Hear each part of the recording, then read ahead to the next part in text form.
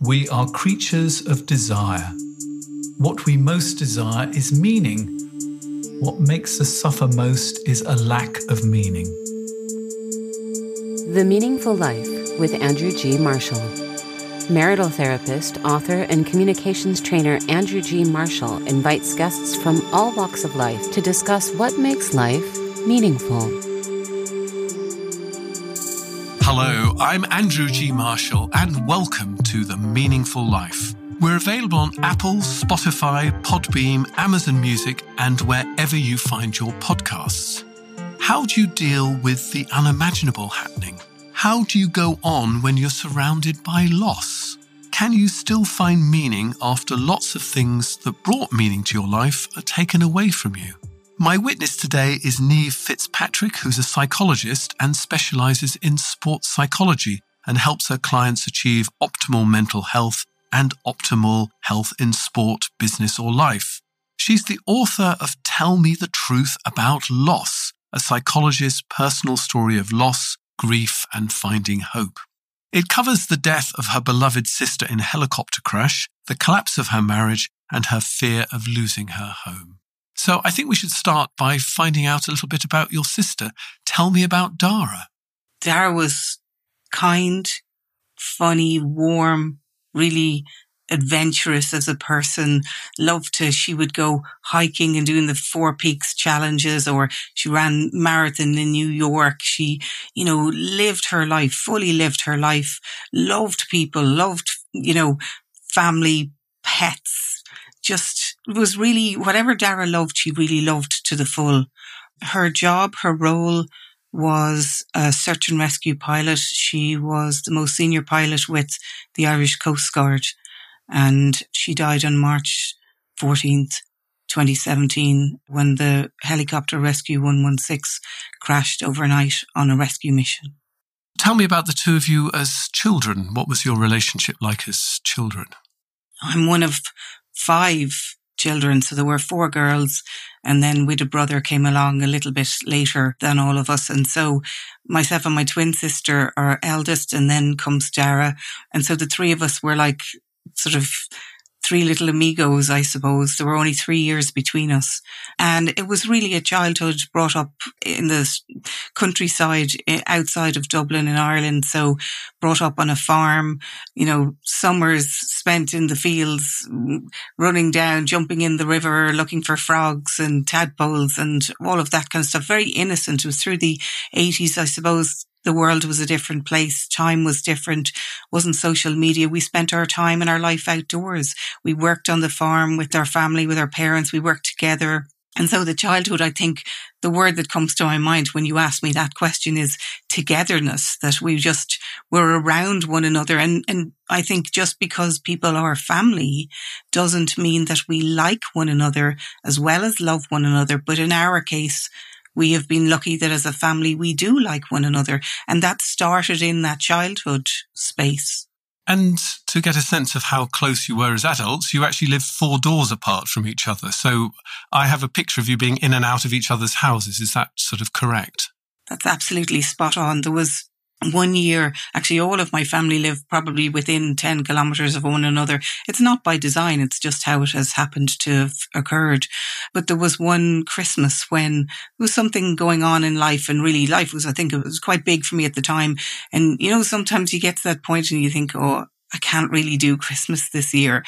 And Dara, I arrived home one evening with my now former husband, and Dara had gone into my house, because we all have keys of one another's house, had gone into my house and had put up Christmas tree, decorations, all of those things. She just knew that there wasn't in the heart in me at that time for other things that were going on to do Christmas. And so because we're so close and we are in and out of one another's homes, she popped in and did Christmas for me. How wonderful. And she actually introduced you to your husband. Tell me about that. Yes, he was a friend of hers and we met through her. At the time that Dara died, my marriage was coming to an end, and there was something quite poignant, I suppose, and raw really about how the relationship that had started with her and connected with her was ending at the time when her life ended. Now, he and I are amicable and we have navigated. I think divorce can be incredibly difficult for many people and traumatic for a lot of people. For us, we managed to navigate our way through that. And when I see him now and he sees me now, we give one another a hug and wish each other well. So that's the space, I suppose, that we're in.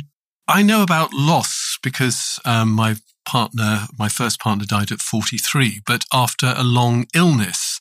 Both my parents are dead, but they lived into their 80s and 90s. I have no idea about sudden, shocking loss out of nowhere. So tell me about that. Well, first, may I say that I'm very sorry for your losses in life.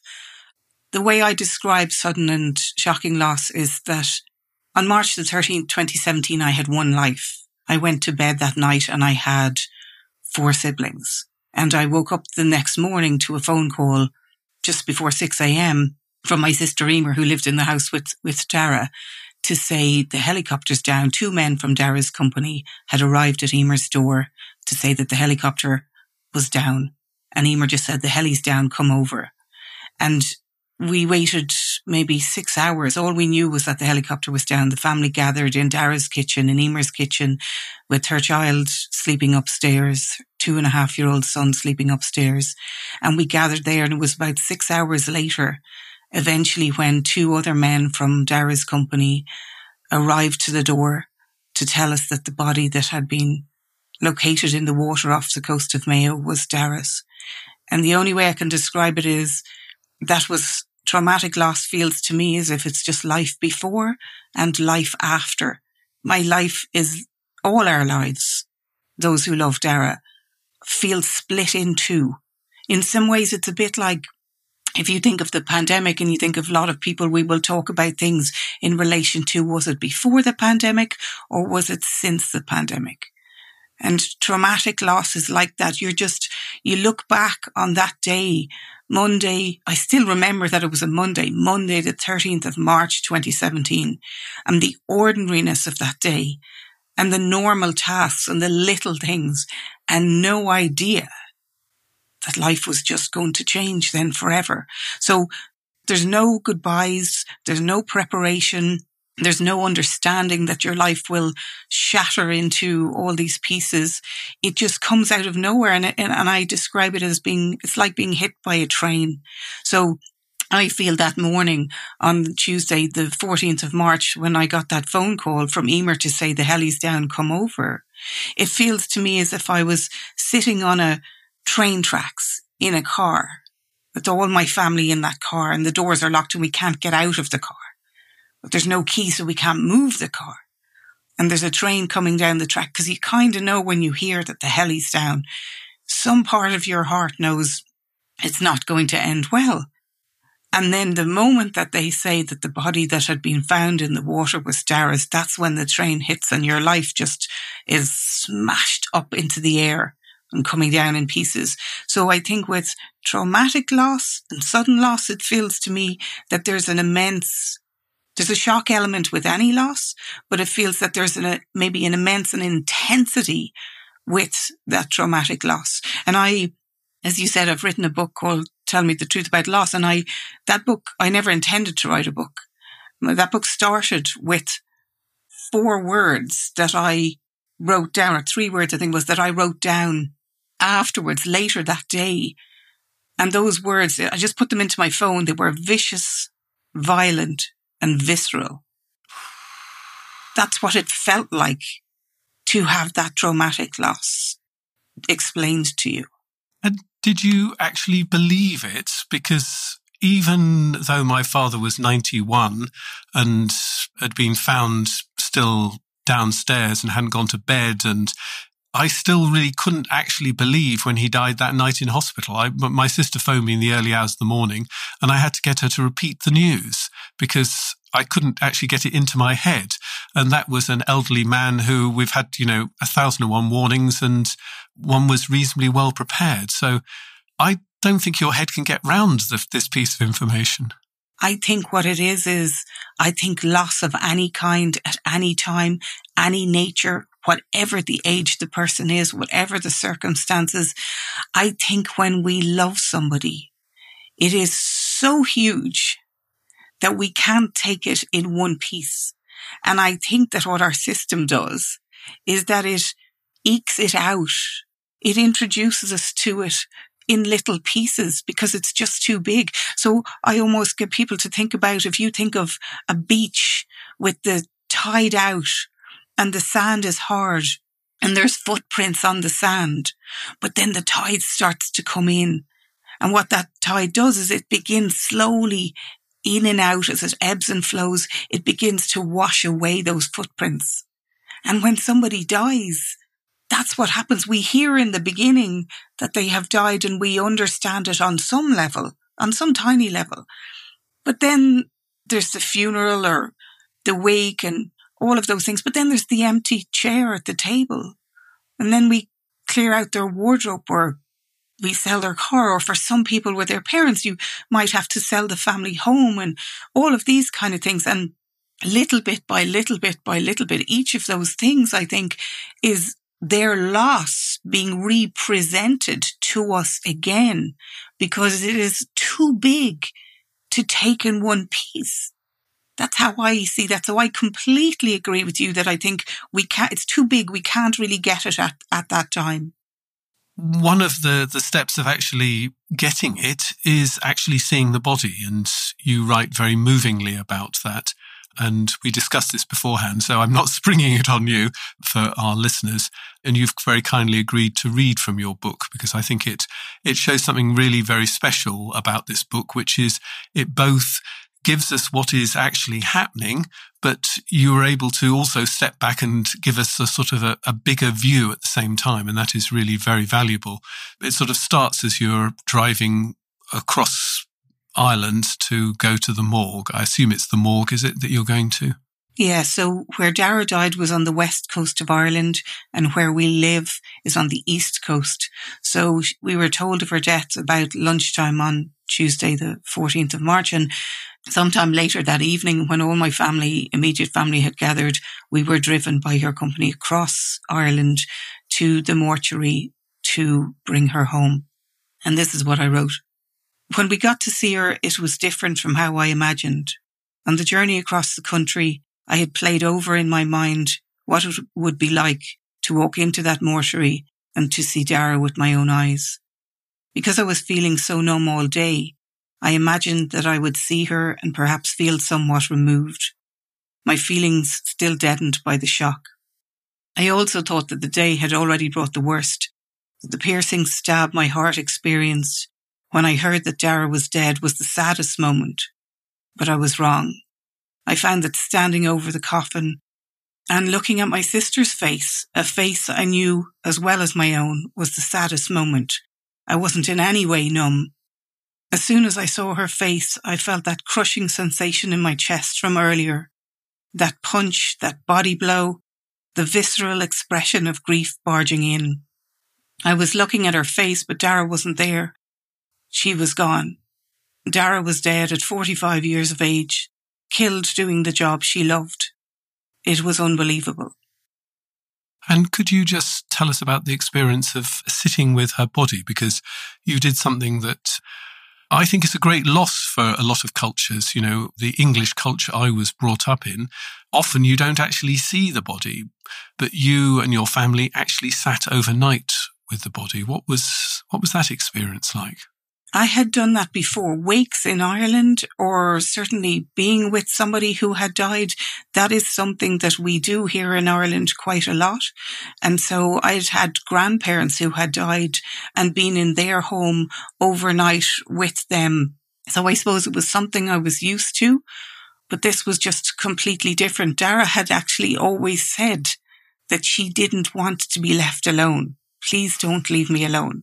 You know, this was a girl who they say, you know, search and rescue pilots and crew, not just pilots, but winch crew are, you know, they're some of the bravest of the brave and so professional, so skilled in what they do. And so this is a girl who faced immense things in her 24 years as a pilot.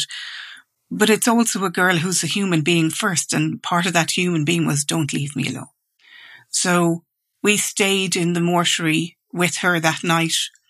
And in the typical traditions, you move between the telling of the stories, the not being able to speak for being so upset. You remember those childhood days. You talk about the little things. You talk about the big things.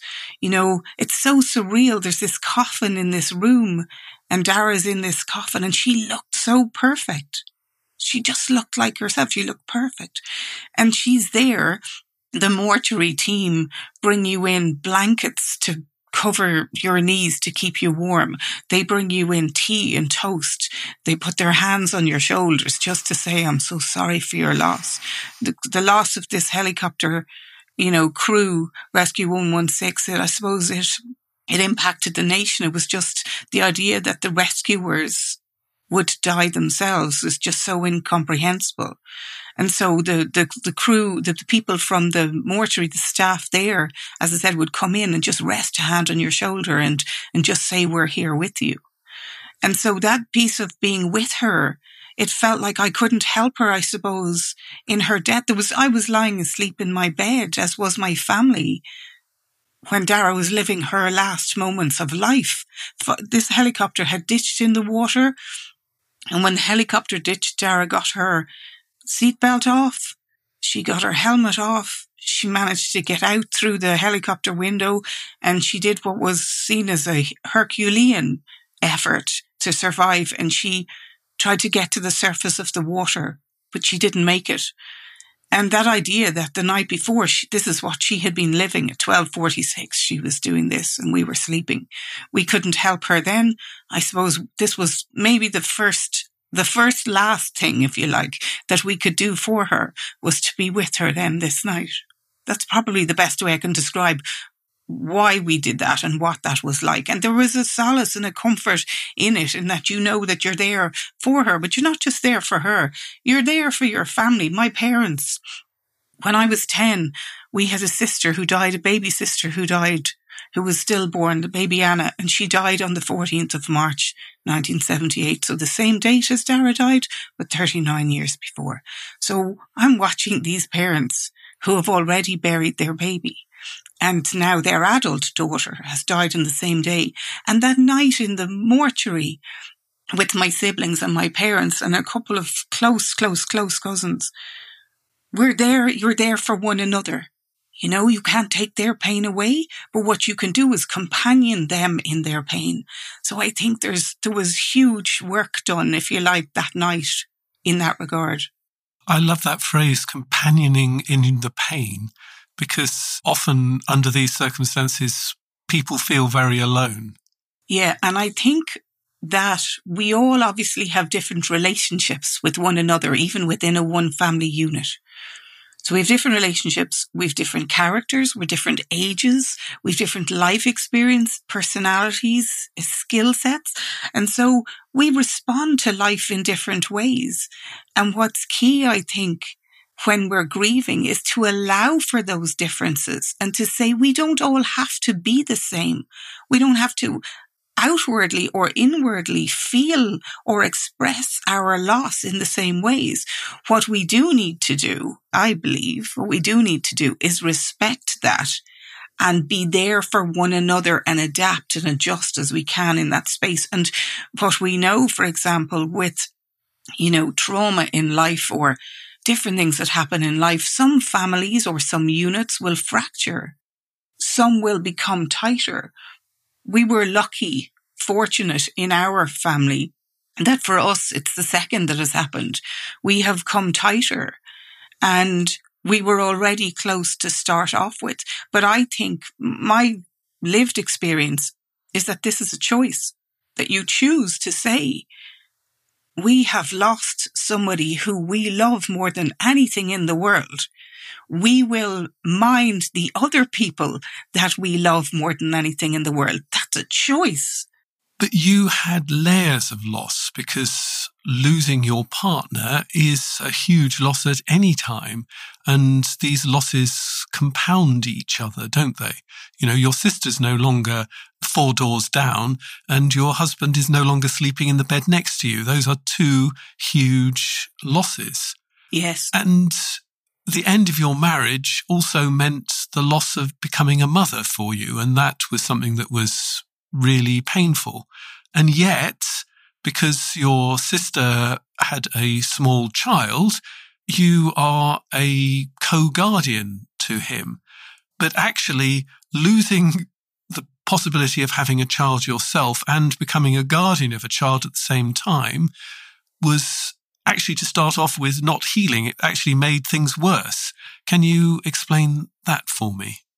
It took a wound that felt like it had knitted over or begun to knit over, and it wrenched that wound apart. So when I write in my book about bereavement loss, the loss through infertility and not becoming a parent, the loss of a marriage, I don't think I'd have written that book if I hadn't have experienced all of those together. I don't think I would have. What happened is that I began to recognize, as I knew those feelings and, named those feelings of grief for Dara, I began to recognize the familiarity of those and say, I felt some of this before. And what I realized is that I was 48 when Dara died. My fertility journey really ended probably at about 43, when it became apparent that this wasn't going to happen. And so it had taken me those probably 3 years to really adjust, because when you want to become a parent and you can't become a parent, what happens is you must reroute, like a sat-nav, you must reroute your life. You must reimagine your life. I'm not a parent. What am I? Who am I? So many parents talk about meaning in their life. My child gives me meaning. I know now what life is because I'm a mom or a dad. So what do you do if that's not you? So I think that in grieving Dara, I began to realize that I had really come through a piece of grief around mourning the loss of motherhood, which is not at that stage. Nobody had died, in the motherhood journey for me. It wasn't miscarriage, it was infertility, but hope had died. But I had never named it. I'm a psychologist. I work with people around grief, around loss, around anxiety, depression, around, say, for instance, I'd have worked with people who were retiring from their workplace or whose children leave home or retire from elite sport or anything like this. I had dealt with that, Andrew, and I still didn't name it. They often say that the cobbler's kids are the worst shod, and sometimes we're not very good at looking after ourselves, are we? Well, I see that as a dentist doesn't pull their own teeth. I'll say that, and one day I'm going to come across a dentist who will say, well, actually, I took this molar out this morning. But a dentist doesn't pull their own teeth. Often dentists are married to other dentists, I find. Okay. Well, see, there you go then. They still don't pull their own teeth. They have their spouse pull their teeth. So I think what happens there is that, for me, I think we're too close to it. So I can understand now. I know so much more about loss. And that's one of the reasons, again, why I suppose wrote about it and speak about it, is for people to understand that what you feel when a hope dies or a relationship dies or a dream dies, that is grief and loss. It may look differently. It may not have a funeral. It may not have condolences.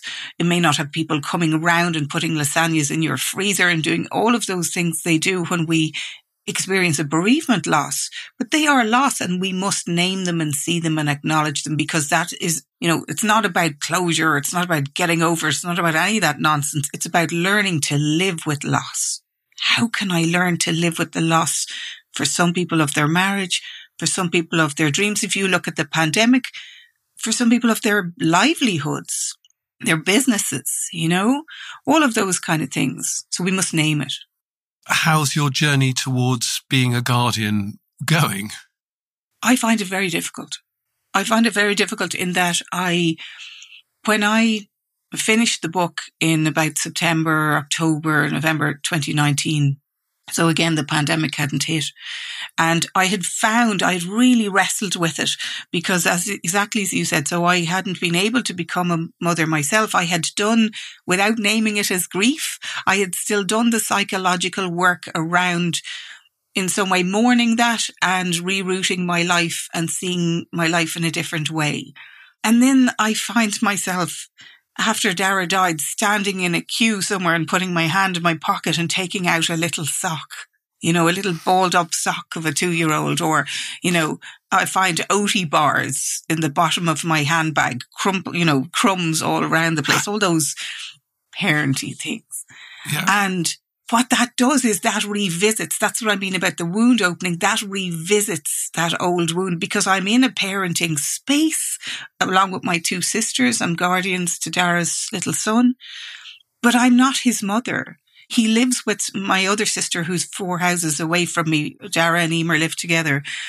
And he lives with her. I think he thinks I live with them, but that my bedroom is just one other house, sort of think that he runs over between his house and my house in his socks kind of thing, gorgeous little fella. But I'm not his mother. I am not a mother, but I'm not an aunt either. And I'm not a godmother, and I'm not a neighbor. What are you? I don't know. That's probably the best way. Even I can feel myself stumbling over the words because I'm still trying to figure it out. But I find that it opens that wound. And I don't think that's fully healed yet. And then, of course, when we came into the pandemic, we had, in Dara's situation, because of how she died, there was an air accident investigation. There were inquests. I didn't, and have never spoken about those, or I didn't obviously write about those. They were ongoing when I was writing the book. But throughout the pandemic, we had to attend matters in relation to that. And at the same time, I was homeschooling with my sister's Dara's son. So the roles that, it's not just that somebody dies and you find your way to get used to their loss. It's the ripples of secondary losses in terms of how your life is still impacted on a daily basis, not just an emotional basis. So for anybody who homeschooled during the pandemic, it takes you to places that you didn't need to go or want to go. So I find that hard. I'm 54 years of age. This little gorgeous, beautiful child is 8. I will be something like 67 when he's around that 18, 19, 20 sort of area. It's a different life as a 54-year-old with responsibility for a young child, and a child who woke up one day to find his mother was gone. This is not just any child. It's a child who has endured immense loss in his life and immense trauma in his life. So I think anybody who is a parent or a guardian of a child who is grieving, you naturally and rightly, you put that child in the center and you put that child first. But what happens then is sometimes you can lose yourself because you're not really attending necessarily all the time when things happen with the child to move into center. You're not always attending to yourself. So there's so many layers with that, is probably what I would say. And I think a lot of people think of this as, having the child to look after as a sort of magical solution. And they can sort of step back and they think, she can't be a mother. She lost her sister, but hey, look. And I think that's a very tempting thing to do, but I think it's also a very disrespectful thing to do about your feelings. If I caught that correctly, have you had quite a bit of that? Oh, beautifully. Absolutely. I think in life, and especially when life is tough, I think as human beings, we want answers. We want the full stop. We want maybe the cherry on top, and we want it to be all nice and neat. And one of the reasons why I speak about loss and grieving is because it isn't nice and neat. It's messy. It's bewildering. It's confusing. It's ugly. And I want to say to people who are listening to this to say, my God, this is depressing. I want to say, and it's all of those things. And we can be okay. And we can go on to live and to love and all of those things. And there are gifts of grief. And this is one of the things I like. You talk about the gifts of grief. So, we can't escape grief, so we might as well get the gifts. So tell us about the gifts of grief. I call this grief is the gate crasher that brings gifts to the party. So you don't want them in there. None of us who grieve want to be part of this club. None of us. No. As you say, we can't do that. You can't bring the people can't bar back to the your door. life. Exactly. It just slips in underneath if it, Yeah. so Yeah. you might as well open the presents. Exactly. And if you love, at some point in time, you lose, and we grieve with that loss. So for me, what I noticed over time was that there were perspectives I have now that I did not have before, and that have come through that grieving, which is a continuing space. I grieve all of the time. I won't look at it on the outside, but I think for me, grief is about, living with a sort of a broken heart. So the part of those gifts are, I think we have the gift of clarity. You're so clear about who you are because you've learned. Who am I? What can I handle? What can I deal with? You learn who your friends are. You learn what's important. You learn perspective in life. You really learn perspective in life, and you learn what doesn't matter. And let me tell you, in my opinion, most things don't matter. They don't really matter. Yep. And you say one of the other gifts of grief is freedom. Tell me about that. I think when you have survived some of the most horrific days of your life, because when somebody dies, it's forever. And also, in addition, in our case, when we are guardian of this young child, that's forever. That's until I die, So there's a forever with this whole piece. So when you survive that and you learn to live with that and go with the ebb and flow of the big waves of grief around that, there's a freedom, because there's a feeling that, come on, so whatever you give me, I will find a way through that. So if you don't like me, I'll handle it.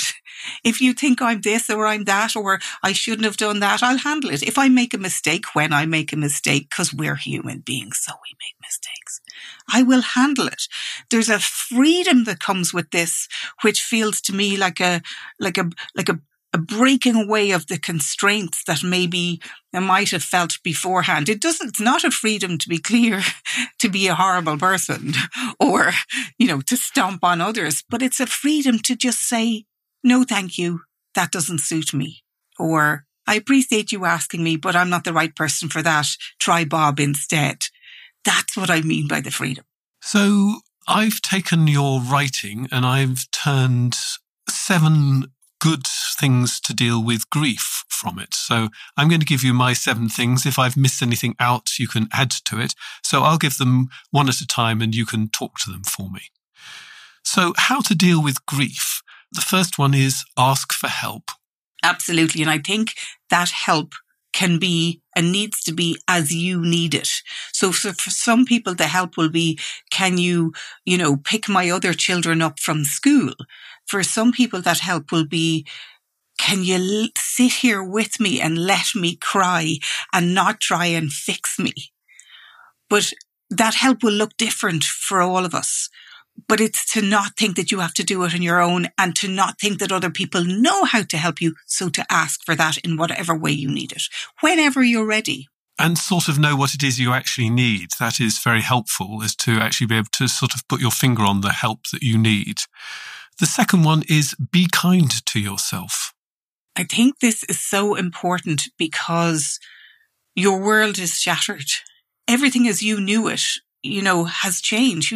When your parents have died, your life has changed. When your child has died, your life has changed. When your spouse has died or your sister, sibling has died, your life has changed. And so we feel that physically. Grief is physical and emotional and cognitive and social. The impacts are wide ranging. So when I say be kind to yourself, what I mean is things like mind your body so that your body can mind you. I made that big mistake and I'm still paying for that. I still haven't fully sorted all of that out. So mind yourself physically. I'm talking about sleep, rest, nutrition, hydration, fresh air, movement. Mind yourself in those. But I also mean be kind to yourself. Allow yourself to feel what you feel. Often what people do is they say, I'm so angry. What's wrong with me? Nothing. Be kind to yourself. Allow yourself that anger. It's okay. It's part of it. It's not pleasant, but it's part of it. Which brings us through to the next one, which is feel the feelings, even the rage, because rage is not really very acceptable in our society, particularly for women. And, I think you want to be raging against fate and helicopter design and the sea and 1,001 other things. I think we need to allow the full range of emotions. If we deny our emotions in grief, then we sanitize it. And if we sanitize it, we don't feel those feelings, we don't process those feelings, and we can become, the opposite of what we want. What we want with grief, when we think of grieving, we think of maybe the 4 tasks of mourning. So the first one is to accept the reality of the loss. The second one is to process our feelings around the loss. The third one is to adjust to life without the person we love in it. And the fourth one is to invest in a new life while maintaining a connection with the person we love. Now, if we deny some of those feelings because they are ugly, then we don't fully accept the reality of that loss. We don't fully process the feelings of that loss, and we will never get to a place where we have that balance between remembering and living. We'll be stuck in remembering. We will never live ourselves. And that's tragedy upon tragedy. The next one is take micro breaks. So grief is so huge. And it takes a very long time to process it. I'm 25 years down the path and I still get bits of it to do. There you go. For me, it feels like it's a lifelong piece. And again, that's okay. When we love somebody, would we want to be in a place where we say, well, I love that person, but I'm fine now? I don't want that. We don't, on some point, those pains of grief they are a reflection of the depth of the love. So I'm okay with that, but it is painful. The reason for the micro breaks is I think that it's too big for us to be in it all of the time. We need some respite from the bigness of grief. And we talk in grief about oscillating between a loss orientation and a restoration orientation. And the loss orientation is where those feelings are fully in depth around the loss. And the restoration orientation is when we restore some normal into our life. We do the food shop. We pick the dog up. We do all of those things. And the micro breaks are kind of about the restoration orientation. It's about saying, taking the walk outside, having the coffee. I'm going to say reading a book, but actually when you're really in the throes of those early days of grieving where concentration is impacted, we're not able to read, but it might be flicking some pages. It Have might a be nap. listening to some music. Yes. Curl up. It's amazing how exhausting grief is. Yeah. So the micro breaks, think of small, tiny little pieces of an activity or a non-activity that you can do that are just going to direct your attention to somewhere else to just be. And number 5, don't expect closure. I come out in a rash when I think hate of the word that closure idea. as well. I think that closure is something we made up because we so badly want it. Most terms have, either a religious or a psychological element to it, but closure is something we've sort of made up. It doesn't have any roots anywhere. We want to believe that we can close the door on something and never go back again. And if something is really important, I think, you can get closure on an argument with your boss, but I don't think you can get closure on something big like bereavement. I have the sense that you agree with me. 100%. Couldn't have put it better myself. Completely agree with you. I think it's a nice, neat term. It goes back to that piece around that it's too painful. You'll notice, for example, that sometimes grievers will talk about how we're either smothered by people, well-meaning people, but they kind of smother you, or I find people cross the other side of the road. So, and why is that? That's because being witness to somebody's pain, and interesting to use that word witness, because this is what we're doing here with this podcast with you. To witness somebody else's pain is really uncomfortable for us as human beings. So we don't want to see that pain. So what's one way of doing that? Having an idea in our head that there's an end to that pain. And really, that's not understanding grieving. Grieving is about learning to live with the pain. Tara's dead 5+ years. It will be 6 years in March. My calendar says 6 years. But grief doesn't have a regular calendar, does it? Exactly. And that's exactly because my heart, we were sisters on this earth for 45 years. Like I said in the book, what I read out there, I know her face like I know my face. I know her voice. I know her intonations. It feels with a sister who's my friend, it feels like I've lost a part of me. It feels like a limb is gone. I miss her. And so that piece around, there being a closure on that, and there be a one day when there's grieving, and then not grieving. That just doesn't make any sense to me. I think if we understand instead that what it's about is understanding that when the big waves of grief, the sharp, raw edges of grief where you want to put your head on the desk and you just want to wail. What happens as you grieve is experience teaches you that you can survive those days. That's it. It's surviving them. Not that they're not there, but you can survive them. So the sixth one is find your blue shed. So tell me about the blue shed. You want the actual blue shed story? Yes. Okay, so Dara died in March 2017, and in August 2018, my husband was moving out of the house. Our marriage had ended. It really was coming to an end at around the time she died. And then we separated that year, but we remained in the house. Like a lot of people for different reasons, you remain in the house. And he was moving out then that summer, the end of that summer, 2018. And I was fortunate, I had bought him out of the house. I was able to stay here. I needed to stay here to be near my nephew and to help raise him and all of that. But this whole life was coming to an end. And with a divorce, there's no funeral, there's no, anything like this. So I was doing up bits and pieces in the house to sort of try and make it mine. He was beginning to move out. The fullness, I suppose, in that first year when somebody dies, I think we're quite numb. It's as if there's an anaesthetist gives us a jab in the arm when somebody dies, and that first year can be quite numb. But then the second year, your brain goes, oh my gosh, she's never coming back. So that was happening in 2018, and I was feeling things much more. I had somebody close to me who had had an accident and was in a coma at that time, and I was going into the hospital and sitting by their side and holding their hand and talking to them to try and, hear somebody's voice. There was a lot of big stuff going on. It was so big. Life was just so dark. And I got a notion that my garden shed, which was brown, regular garden shed, I thought, I need to change the shed. I'm going to paint it blue. So I found this fabulous blue paint, and it was a really hot summer that summer. And I would get up, I'm a redhead, pale skin, don't like the sun. So I got up sort of, 6 o'clock in the morning on my step ladder, out, painted that shed. It took me maybe a day and a half or something, 2 days maybe to paint the shed. And it was this bright blue splash in my garden. And I would pass the window and see this splash of blue shed. Now, as it turned out, I painted the eaves of the shed white, so it ended up looking a bit like an ice cream parlour. So I didn't keep the blue. I didn't keep the blue shed. It's now a very stylish slate grey. But for that summer, it was this blue shed, and possibly maybe because it looked a bit like an ice cream parlour, but partly because of those mornings when I was up that stepladder, and it was just me and the birds and the paint and the brightness of the sun and the blue paint. That time painting, but also every time I looked at the shed, it became a micro break from the bigness and the darkness of my life at the time.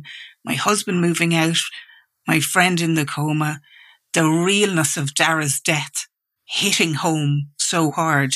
And I started to say to myself, find your blue shed moment in whatever you're going through. What's the tiny little thing? It links actually to the micro breaks. What's the tiny little thing that you can do that's just going to give you a little bit of a respite? And I suppose we call it glimmer moments. If you think of glimmer moments, it's that idea for people who maybe mightn't know the expression.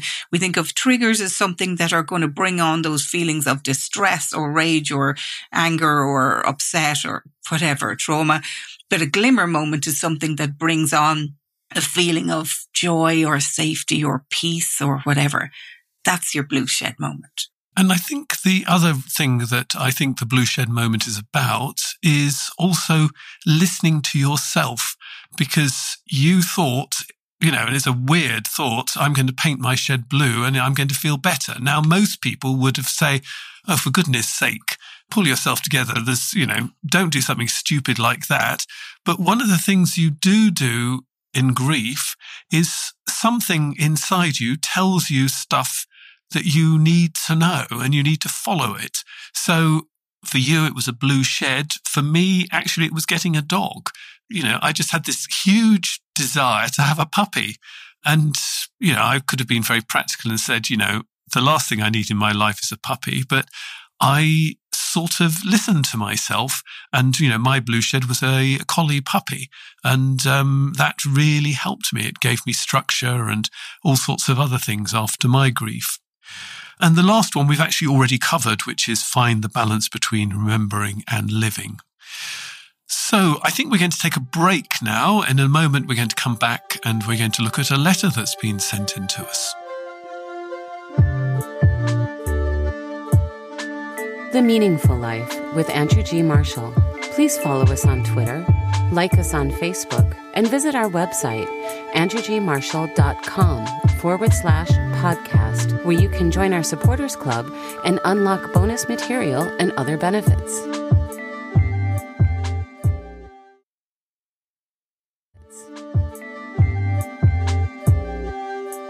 One of the great ways you can get involved in The Meaningful Life is to become a supporter and join our supporters circle and help fund this podcast, which is absolutely wonderful.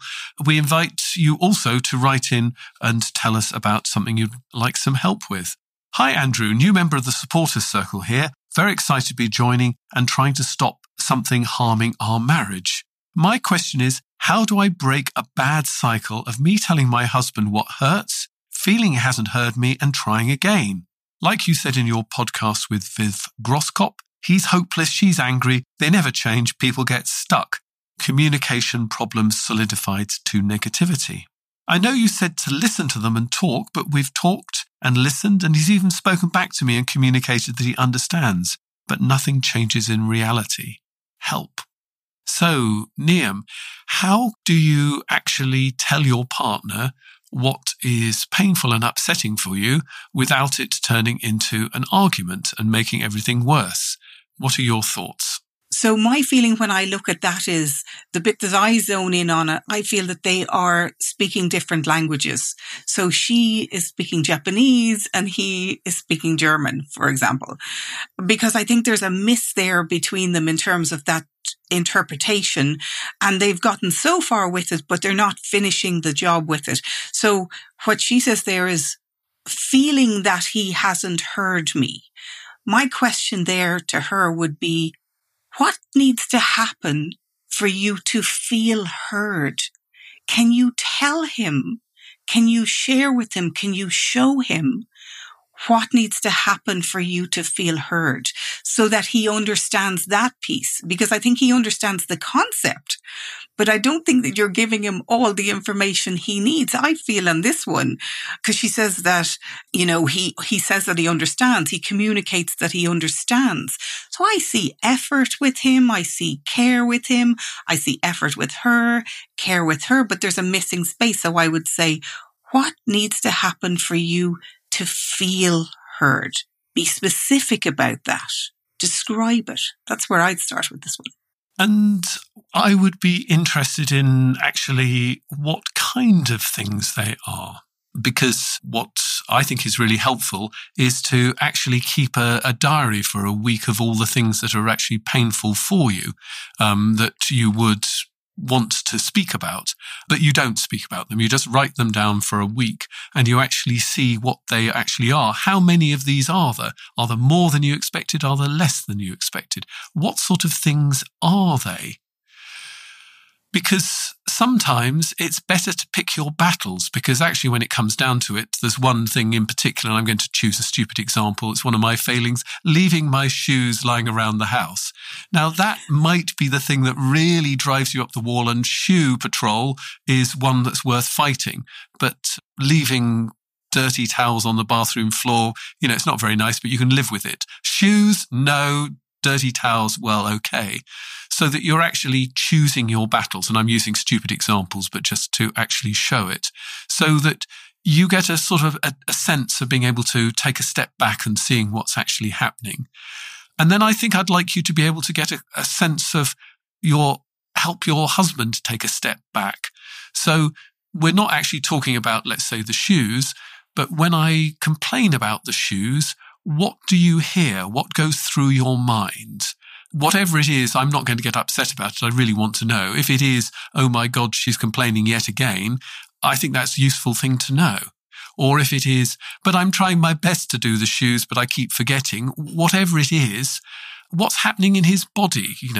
Is he actually being triggered into something bigger than this?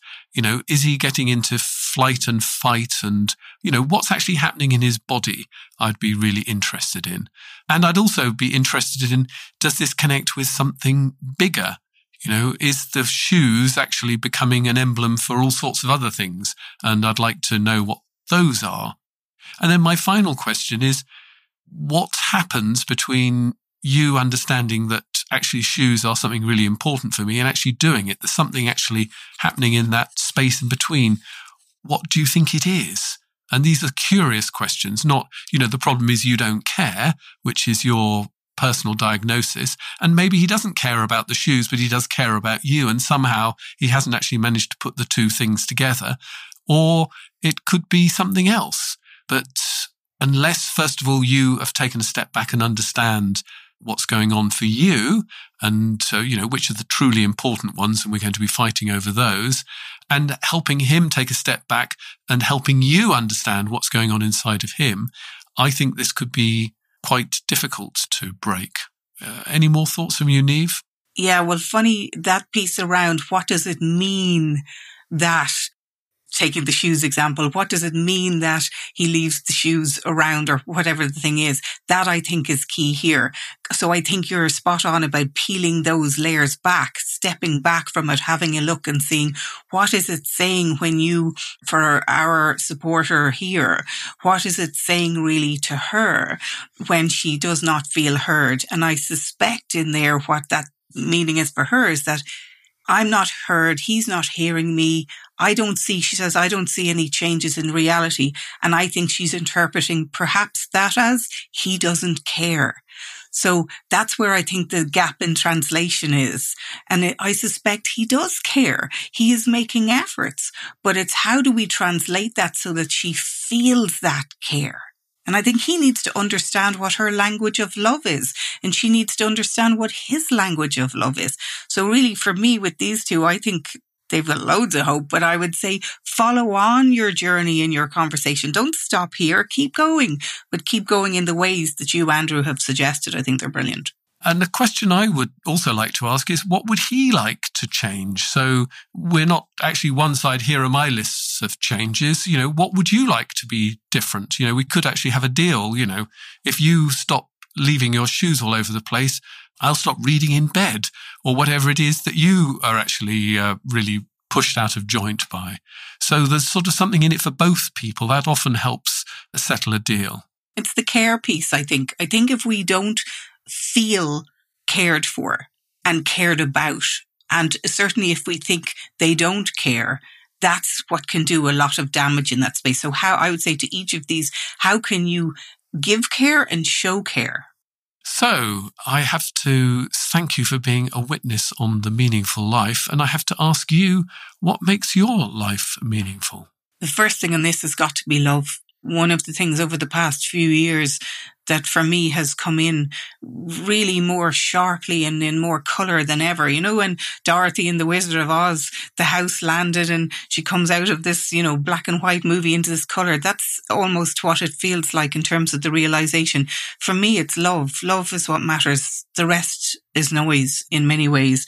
And love, I think, feeling love, family, friends, connected, giving love, being able to love and be loved. I'm not a mother. I'm not a wife. We think of love in life, in movies. It's often where you are. It's romantic love or it's parental love. And I don't have either of those, but I absolutely love people with the whole of my heart and I am loved back. And I think that gives meaning. Actually contributing to that grief conversation brings meaning for me. I think it's a piece of life that's quite understood. It will visit us all, unlike a lot of other things which maybe miss some and skip others and hit others. So I think when I speak about grief and loss, what I notice is, for example, the social media channel that I would be on most is Twitter. And when I tweet something that I've noticed or I've struggled with or I've figured out, the comments, the community in the comments beneath my tweets are immense, because people start sharing their stories. And it's almost like there's a feeling of permission there, which of course people don't need. There is permission, but we don't feel that because we think the world wants us to be nice and tidy and get on with it type of thing. And I think helping people in my work. So if I see somebody who comes into me and is in a really anxious state, or somebody in a performance space who wants to go to the Olympics or whatever their thing is, and I see them a few months later and they say, I did it. Or I can do it, or I can feel different, or I can feel at comfort, at peace with myself. That brings great meaning to be able to do that. It's a privilege. Well, unfortunately, as I say, this is where our conversation ends. But if you're a supporter, the conversation continues. I'll tell you about that in a moment. In our supporters circle this time, I'm going to be looking at loss and sports. We're going to use Niamh's experience and to look at what happens when you have an injury, or actually the things that you're going for, finishing the marathon in a particular time you don't actually get. How do you deal with that kind of loss? If you'd like to hear that conversation and you'd like to find out how you can hear the bonus material, you can subscribe directly via Apple or Spotify. We are also available on Amazon Music. If you want to become a supporter of The Meaningful Life, here are the details. You've been listening to The Meaningful Life with Andrew G. Marshall. You can follow Andrew on Twitter, like him on Facebook, and please leave a review wherever you consume your podcasts. Making, editing, and distributing The Meaningful Life comes with substantial costs, and we'd like to ask for your help. Visit our website, andrewgmarshall.com/podcast, where you can join our supporters club and unlock bonus material for every program, send in a letter to be discussed by Andrew and his guests, and join a community of other people seeking to make their life meaningful. At the gold level, you get even more benefits. Production of The Meaningful Life with Andrew G. Marshall is by Michael Dooney. Social media by Madeleine Healy. Sound engineering and theme tune by Sebastian de la Luz Mendoza. And I'm Susie Colick. Please tell your friends and spread the word. Thank you.